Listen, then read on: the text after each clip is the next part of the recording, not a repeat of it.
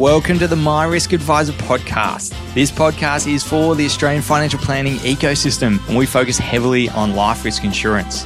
So whether you've been around for many, many years or you're just starting out, I think you'll get heaps of value out of this podcast. I'm your host, Phil Thompson, and I am a life risk insurance specialist, so I geek out on insurance all day, every day.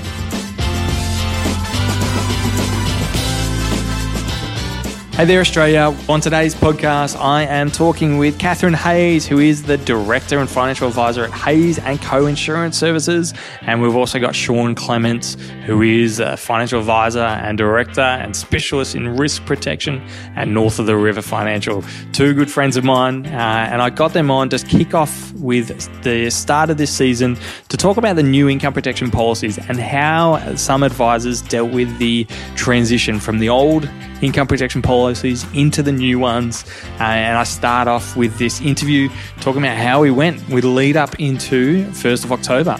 Before we get started, I just want a quick shout out to Zurich and OnePath. So we just can't do this podcast without their support. So I just want to start by saying thank you. Zurich and OnePath are your partners in life and also proud supporters of the My Risk Advisor podcast.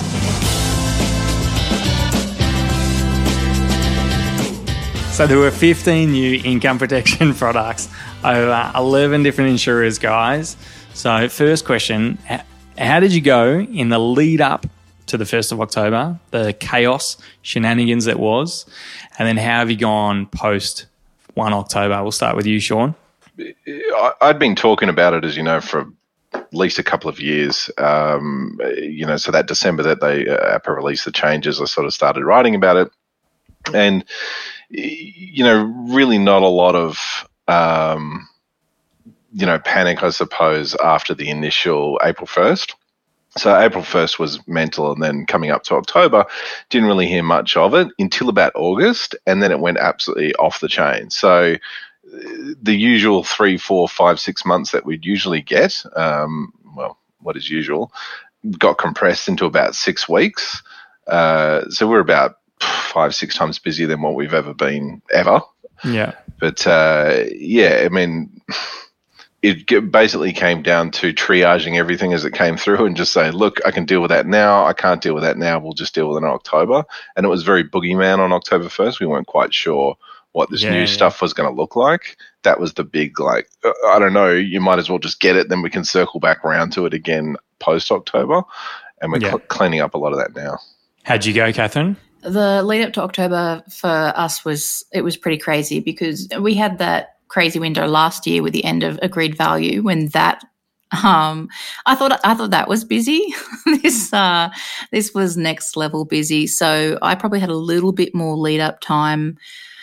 So things started to get busy for us from July. I think July, my initial appointments are booked out for about 10 weeks in advance. So it was pretty crazy. And we managed to get everything lodged in time by 1 October, but same thing, triage. If someone came to me and they didn't want income protection, which is pretty rare, so I think there's only 2 people we said come back to us after 1 October, and same thing with reviews. If it was reviews just because it was something that wasn't time sensitive with the changes, we said, look, we're focusing on these changes and people who do really need help, who don't have any cover in place, who want it. We needed to focus on that. But in the end, I think we lodged close to a year's worth of business over a 12-week window. So that was pretty insane. Yeah, similar to us. We were hectic, busy leading up to 1 October, and all the lump sum cover was like, come back in a month or 2. Please don't die in the meantime, and then we'll chat then. And so you said you were booked out like 10 weeks in advance. How many new client appointments do you what's your cap on a weekly basis for the new client appointments? I run different weeks, so I have a kid week and a kid-free week. So depending on which week it is, but generally I would of course have a mix of appointments. But in that lead up, I don't do after hours appointments or weekends. But in the final few weeks, I was. So all the norm just went out the window. Yeah. We do Zoom meetings for everyone, and I think I recorded 20 SOAs just to get them out because, I didn't have any time in my calendar to actually see the client. So I just record a video, say, let's jump on the phone after this. Hopefully you understand what the heck's going on, and we'll go from there. Yeah, no, I wasn't. I think I did about 3 time criticals in the end. And that was just with insurers. It turning out the client underwriting needs had to go with one of the insurers that were cutting off their applications early. So we just had to do some time criticals on those. But other than that, I wasn't prepared to sacrifice the process in terms of making sure that everything was being done through the normal processes that we would do. But that extra lead time really did help. Yeah, I lived by that. Our spreadsheet we did internally of when's the deadline for every insurer, and it was chaos. So how did you go post 1 October? What was your game plan leading into all the new products? We get a good sense of it. What was that kind of game plan for you guys? For me, I feel like I probably had a little bit of a heads up over more than most.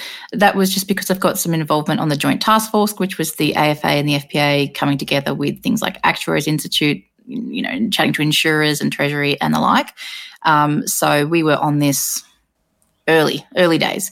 So I knew what the changes were going to come in. So when they finally did come around, I felt like I was across most of them by the time they did come in. So, but it was fairly tight-lipped for most of the insurers about what was going to come in once it did. But I probably got a bit more of a sneak peek than more than most. Yeah. Sean, how'd you go? Look, honestly, come October 1st, I just deflated like a balloon, right? So we'd been that slammed for that period of time. I spent 2 weeks in hospital in September for giggles and doing Zoom appointments with a drip hanging out of my arm. So that was committed. Yeah. So that was fun. But it was really you just have to stop, reset, and reframe it. Because the whole idea of we can sit there and say, oh, well, if you had gone in last week, it would have been like this. And when somebody asks you a question, you say, maybe, and just becoming familiar with the language again is still a challenge. But we probably took a month where we didn't do any new business. So October, I did nothing. I think we did one new thing. And just went, look, I don't know. Let's just work on this for 6 weeks and then we'll get back to you. Unfortunately, that information's reusable, so it's not 6 weeks on one client file, because that would be probably pretty heavy billing if I did that. But it was, refamiliarizing ourselves and saying, well, what works and what doesn't. A lot of clients just, for lack of a better term, just don't care and say, what happened? What happened in October? And you're like, oh, don't worry, just forget about it. Yeah, I mean, it's good that you're still in the hospital and doing this interview, so thank you for that. I appreciate it. Yeah, I've decked it out a little bit since, Yeah, that's nice and fancy. One of those private suite advantages being married to a doctor.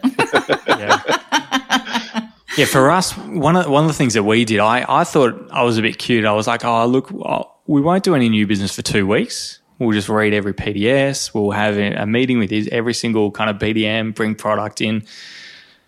And it was much, much longer than 2 weeks. Like, I spent the 2 weeks just trying to get a rough gauge on how IP would impact the TBD policy so I could update our needs analysis. Like, that took us a long time just to go, okay, what are the mechanisms with the income protection, with the tapering down and with the different levels, and how does that impact my actual needs analysis calculator? And that literally took me about two weeks to build and amend and fix that actual calculator to go, all right, I'm comfortable with all these variables that we can kind of plug into our calculator to then go back to our recommendation. And then now let's actually work out what the heck these features are and stuff. So it took us ages. Yeah, I plan to take a week off to get across the PDSs. Yeah, I still needed more time than that. But my biggest thing was I gave my staff time off because we were all doing overtime. But yeah, and we put emails on saying, after working so hard, everybody needed a break, and which is good because we're already back to being busy again. And now it's all dealing with the new products that we've gotten around. But what are we like? It's, it's been 2 months. These products have been here, and it's only just getting to that, being really confident in the knowledge of them. Yeah. There's still a lot of untested ground, and this is the problem in the whole suited occupation and a lot of the language that we look at. We just don't know how that's going to play out in claims. So when people say, well, how does this look? I'm assuming it's similar to the any occupation term of old, but until this hits the road, I mean, what do you know? I mean, when's the first claim coming? I don't know. Yeah. Well, that's where I've had doubts on wording. I've written into the case managers and said, so let me play out our scenario for you and get their feedback on it. And so I'm basically treating it right. So that's the PDS. That's what it means. And then I'm saving that email. So if I ever get that situation, I'm going, hey, but this is what you said and what it means. Yeah, and I guess leading on that, like how are these new products? How are you thinking about the actual recommendation moving forward? Is anything changed from your previous philosophy on what you thought was important, and now what you think is important? Yeah, absolutely. I mean, as far as the TPD side, I haven't really changed my view on that. That the strategy that we use around that is still the same, but it's more smaller tweaks. So, for example, if I'm talking about a trauma event and I'm talking about being a temporary window, like a couple of years before you know whether you're either going to get better, it becomes a permanent disability, or it kills you. But during that window, we might talk about either, if you can't handle a 25% drop in your income, which was the old, conversation. Now it might be saying, can you handle a 30% or a 40% drop in your income? And then that kind of freaks people out. Most people can't live on a 40% drop in their income at the best of times. So having that conversation, so our trauma top up or the need to have an extra supplement to offset the drop. Obviously that's not going to cover all scenarios, but in that scenario, people are now valuing that more in the conversations that we're having. But it's like that whole, the way I viewed it is most policies were generally pretty good, right? There were some differences of view between them, but now it's not. And then it was just really about looking at the underwriting differences, making sure you had someone that if you could avoid an exclusion or someone's a bit heavy over here, you know who to go with. But now with all the different offsets, some doing their different definitions of own and any and how long it lasts, offset ongoing income, all of those things, and especially parental leave. That's, I think, the really dangerous one that people are not grasping, the dangers around how parental leave is treated with the new income look-back periods. Yeah. All of those things. So I'm asking people about their investment plans. If they're like a property investor, I'm asking them about how much sick leave they have, because in Canberra that's a big deal. There's a lot of people with 1,000+ sick leave. Yeah, that's huge. And if you can't find a waiting period to match, that's a complaint waiting to happen. If people are expecting to get paid, asking them about their parental leave plans, and then we've got the product overlay and the underwriting on top of that. So and pricing. And pricing. Once you do all that work, then is it affordable? There is more layers. So I feel like it's much easier to rule out insurers, but you can end up being left with no solution quite fits. Yeah. So you're going, okay, what's more issue? Like, is it the parenting issue? Is it the own occupation? Is it the sick leave and the income offset? So there's more complexity to finding the right insurer now. It's doable, but it just takes more time. Yeah. For yourself, Sean, is there anything that you're doing much different now moving forward with the new products? Not really. The reality is, you just had a dartboard in the past and just get that same dartboard. Had a crack at it, right? I mean, so we've only got one type of client, right? So we do the same thing over and over again and repeat it. So essentially it was just this process of just ruling out one after the next, after the next, after the next, until we got down to our top three. So this is who's going to suit this, and then there's, like you say, maternity leave and long service or things like that are going to fit. But it's pretty much rinse and repeat sort of process, I suppose, once you've got that down. So if I'm running into a carpenter at 1 minute and then I'm running into another person, a brain surgeon on the other end, it'd be very difficult, I suppose. Probably the biggest issue at the moment is comparing past products to current products and trying to see how those will look. But for the most part, with reduced income, I'm talking people down on a regular basis and saying, look, if you can't live on $240,000 a year, work it out. After we've cleared your debts and you've probably got a trauma payout as well, you can get by. So generally speaking, we just haven't changed that much because that conversation's always been ongoing anyway. In terms of your like needs analysis and your other covers, like Catherine mentioned, the trauma is kind of bumping up now. For us internally, we increase our TBD now a bit to offset some of that drop in income. Is there any of your needs analysis changed because of it?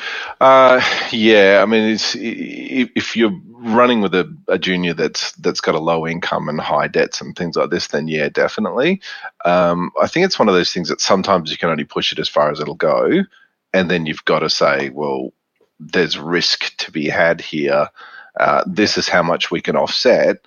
You're never going to get, and the conversation I've always had with clients is, none of this is going to leave you better off than had you continued working. That's not what it's here for. It's a safety net. We'll give you the best safety net and the widest safety net we can, but it's not going to replace your income. It can't do that. Yeah. So that really just changes it to, look, it was the Rolls Royce and now you're getting the Corolla, I mean, that's what's on offer. The car yard's out of Rolls Royces, sorry. Still better than the disability support pension. Yeah, exactly. It's significantly better than that. So it's just none of it's perfect.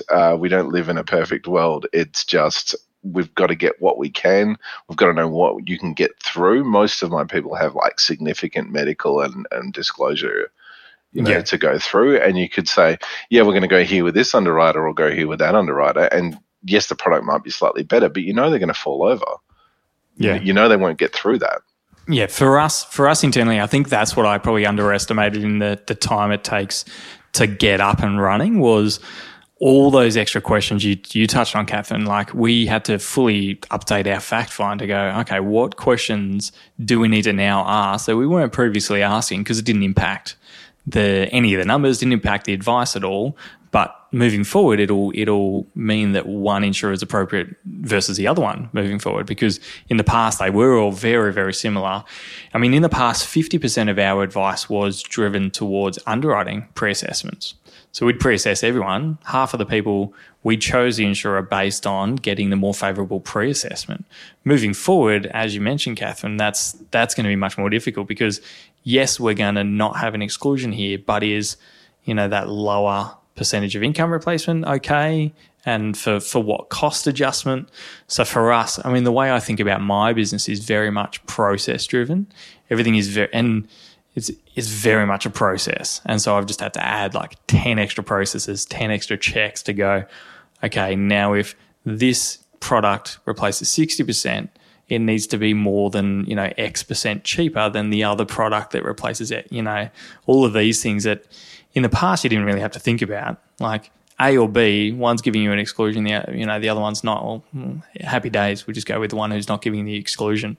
But now it's like, okay, there's a whole bunch of different, metrics. So, I mean, touching on some of those features, are there any kind of specific features you guys are loving or not hating as much, I guess? Oh, look, I think features and all this sort of stuff at the moment, everyone's in a state of flux. Every PDS is going to change over the next 3 to 6 months. Yeah. I've seen how all the larger guys are treating some of the smaller new entrants and their opinion on what long-term claims should look like. And, whether they come down and the other guys come up and they homogenize the whole thing and we start getting back to that, level playing field where we don't have this wide diversity between products, I think that's really likely to occur in the next year. And likewise on the other side, you've got all the existing stuff. That's going to get 20, 40, 50% increases for the next 3, 5, 10 years. Who knows? So sometimes you're just going to say, let's just be patient and wait for it to play out. Well, assuming someone has some cover in place already. If you've got nothing, you've just got to get what you can, right? Yeah.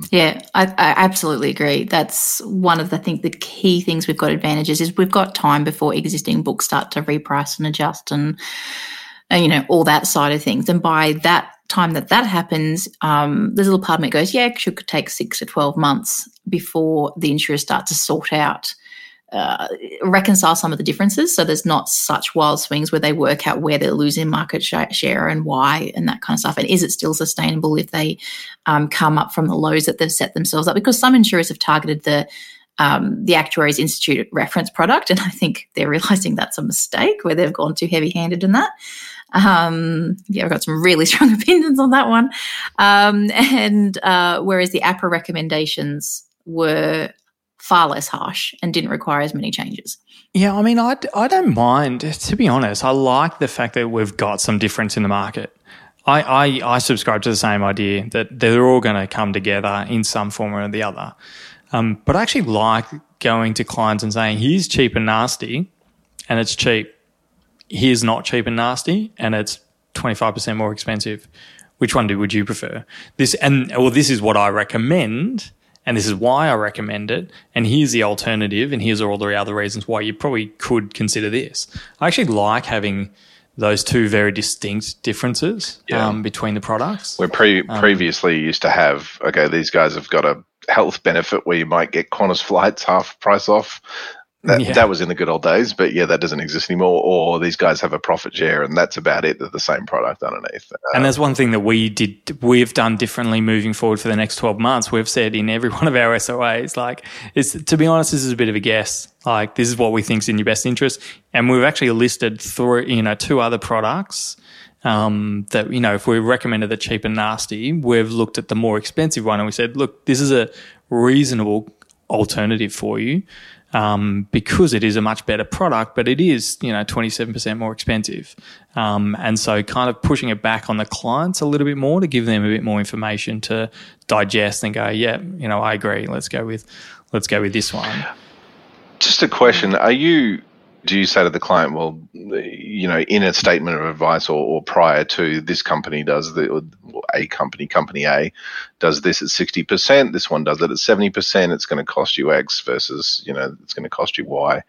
No, but we haven't, because most of our decisions were based on underwriting pre-assessments. So that's why we don't. Moving forward in the next 12 months, we are saying if we pick, internally, our process is if we pick this product, we want to put in the alternatives, this other product, and this is their premium. So we can state because there's no secret. We all know who kind of the best featured product in the market is at the moment. And that's who we're using as that alternative and saying, hey, here's the alternative. These are the most favorable in terms of the terms on the market. In the past, we weren't doing that. And I think it's now, because I'm looking at it, we've got this wide range of pricing in between one product and the next. Company B, for example, is coming in at twice as expensive as Company C. But I'm just picking letters. Aptly chosen I'm just picking letters. If Company B and C are twice as expensive but pretty similar sort of product, but, Company B looks like it might not be around in a year, you're sort of like, well, I'm not recommending it based on that, that's future, and that's a definitive thing that I can say. But as far as, I don't know if C is going to fold up, sing a swan song. I don't know. That's right. In our SOA, we talk about the volatility in the market. We have made a call not to use Company B moving forward for those reasons, but we do put a bit of information saying that the income protection market they're all new products. It's like every phone company bringing a whole new phone out that they've never released before, they're going to change and iterate. So in our SOAs, we're kind of saying, look, this is kind of what we think is right for you right now. In 12 months' time, let's reconsider and see if it is in 12 months' time. Well, on that note, on 12 months' time, we've got the 5-year renewable contract terms coming in. And that change, there's still work to be done, but that has a huge potential impact. Yeah. Do you know if that's... exactly. Especially if it's layered on top of these changes, right? So, do you think it'll still happen? I'm hoping it doesn't. I'm trying to work to make sure it doesn't. There's a few head of product that are saying they think it will. I think it will, but I think it could be tweaked. Yeah, if that makes sense. 10 years. I've been one of the things I'm really concerned about is I do a lot of work with parents, and it's designed so that you're not supposed to lose your that guaranteed insurability as far as your medical history goes, right? But it's designed to reassess, to change the terms more broadly, like in the group space you get through your super. That makes it really easy to, because right now, if it's unsustainable with a guaranteed renewability, the only lever you have to pull is premiums. This makes things a little bit more sustainable, so I get. But they're wanting to look at, of course, your occupation, your pastime, that side of things. However, big group, women or those on parental leave or study, we all know that they can't get income protection. There's certain categories that can't. Now, this measure is designed to prevent an insurer from taking on extra risk if someone goes into an uninsurable occupation. But if you're talking about parents, which is most people experience it at some point, if they're on parental leave, and the question to me is, what happens when that 5-year renewable term comes up and has to be renewed and your occupation has to go as home duties? You could then potentially lose your income protection cover because you're in an uninsurable occupation. No one has answered the mechanics of how do we protect that? And because we all know that going through parental leave, what about things like, postnatal depression, the hips, the lower back, the neck, the exhaustion, all the things that people tend to pick up. Women tend to pick up a lot of injuries in that phase. So, and then if they do get their cover back, all of a sudden they're going through underwriting again. So unless that issue can be solved, that's a problem. Ultimately, as an indemnity basis, they're not going to get paid anyway. We're kind of at that space whereby we are penalising people for taking time off work anyway. Correct. That's what the new contracts are. Well, no, but there's a huge variation, right? So some of the insurers, if you look, once again, parental leave, this is one of the areas I really dug into. Some of the insurers, the parental leave does not count as unemployment. So they will look at the 12 months before the leave started, whereas one of the insurers that's come out really strong and favourable in people's minds, is saying that, for example, if you experience an injury on let's say you're taking 12 months mat leave and you had a really unexpected thing happen, like it's not the standard 3-month clause, right? They're saying that we will only begin to pay benefits based on your regardless of the waiting period, it's the later of the waiting period and your intended return date to work. That's a big problem in my mind because a lot of people take 6 to 12 months off. And I've had quite a few cases where if the woman becomes genuinely disabled, both parents stop working because someone's got to care for the kid, and if she can't do it, you've lost 2 household incomes. So that's really, really, really hard. So that can cause a lot of stress.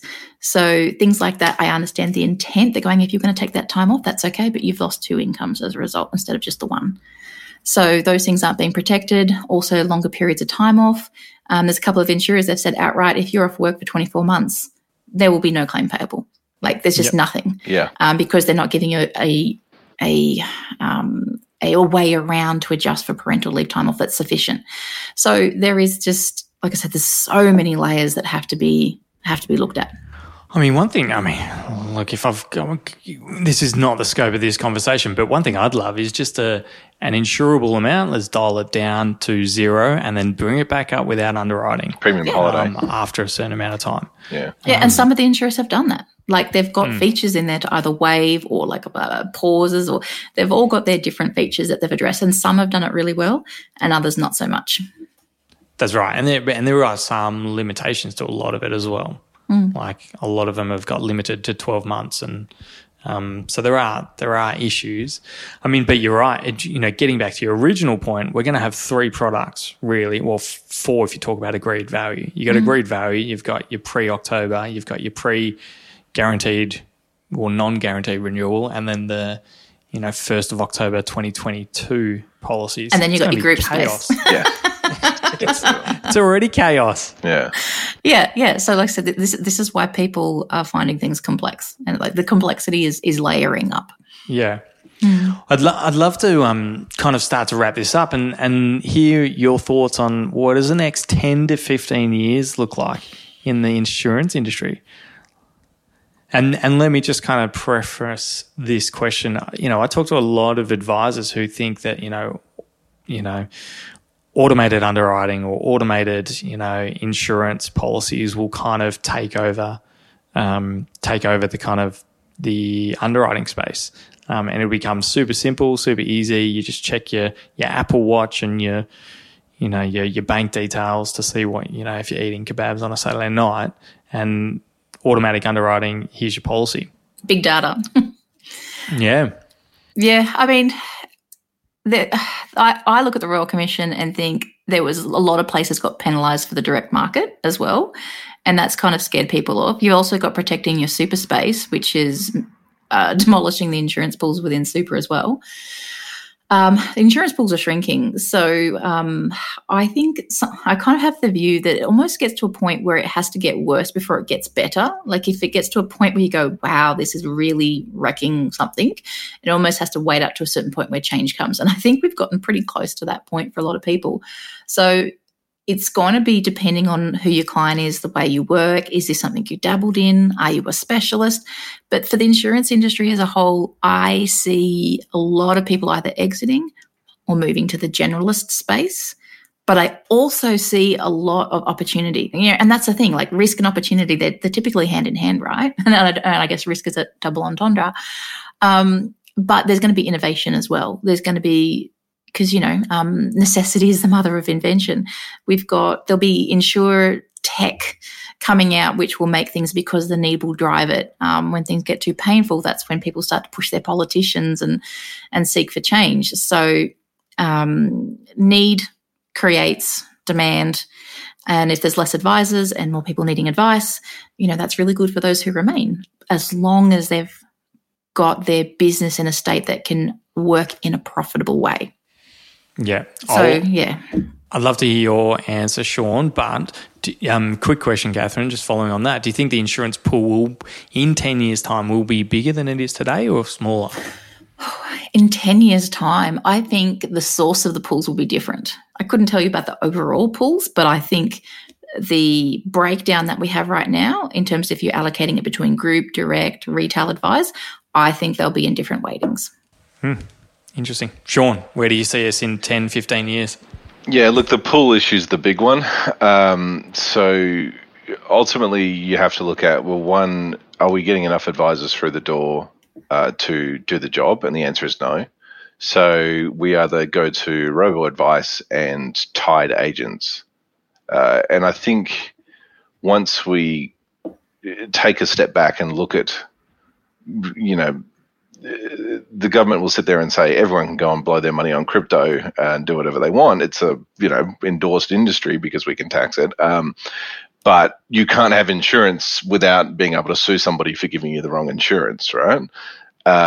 It doesn't really make sense as to you could lose a lot more money doing one thing than you can do in the other. So why can't they directly access that?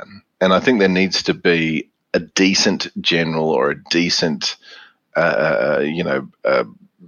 you go to TAL to get TAL insurance, you get TAL insurance. You don't have to consider all marketplace. And then you go and ask your meerkats whether TAL's better than AA, the same as you would with any other insurance product. So I think once we start homogenizing the products and once we start getting to that point again, especially with this 5-year renewal, there needs to be a lot of responsibility back on the client to say, okay, we'll go for it. And once clients get access, I got audited with LIF, and the fee that I charged the client was twice the premium.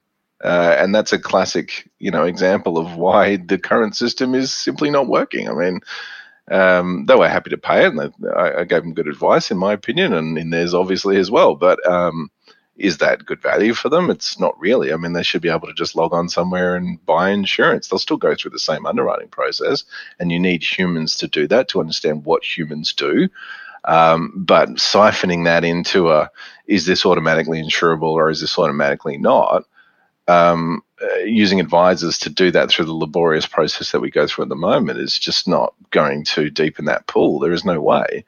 So, it's just... So just to distill that, you think in 10 years' time we'll have a regulatory framework where it makes it easier for consumers to access direct life cover and not necessarily lower regulation on the advisors to provide that service? Correct. And advisors essentially become professionals, much like an accountant, much like a doctor, where they exercise good judgment and their training and experience to give you a suggestion. But ultimately, if you follow that suggestion, that's on you, not on the advisor.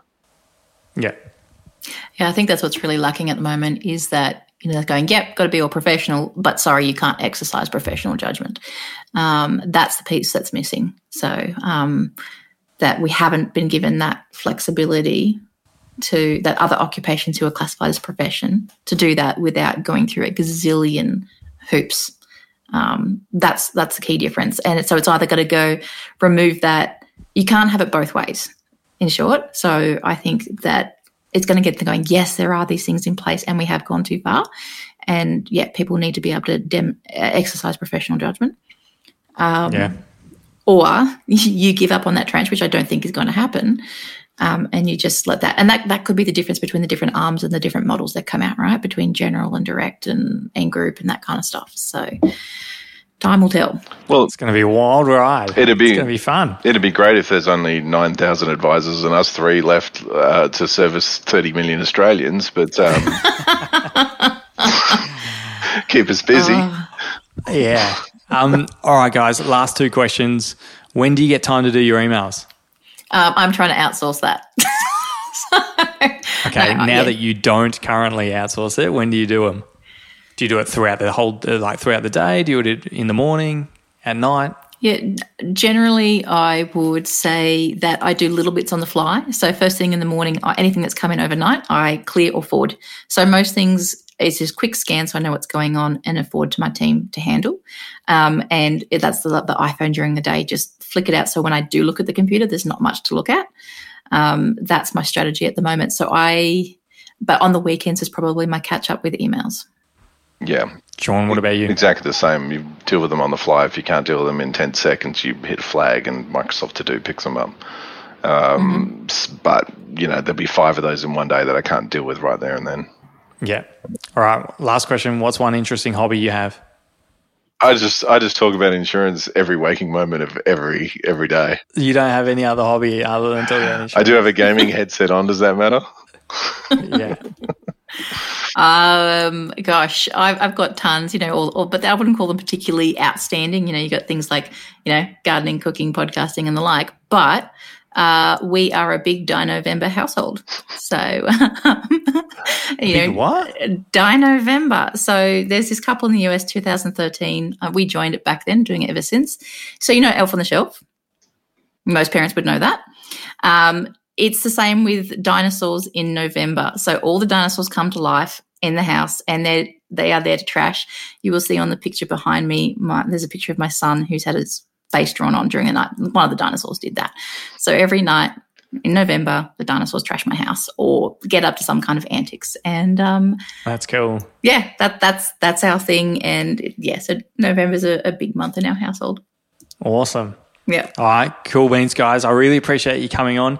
Last thing, how do people get in contact with you if they love listening to you and said, man, that Sean, he's, I'll reach out to him, give him gifts because he's in the hospital. How do they reach out to you, Sean?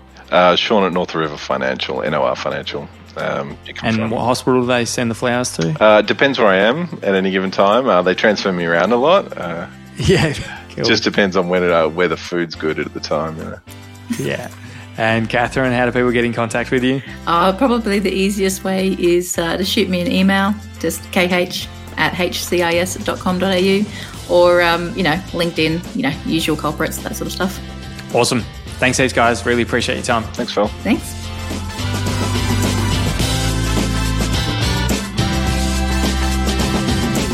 Thanks for joining us today. If you've enjoyed this episode and you think someone else will get value out of it, I'd love it if you could forward it on to them. And as always, we can continue the conversation in the My Risk Advisor Facebook group. All you need to do, open up Facebook and search My Risk Advisor, and I'll see you in there.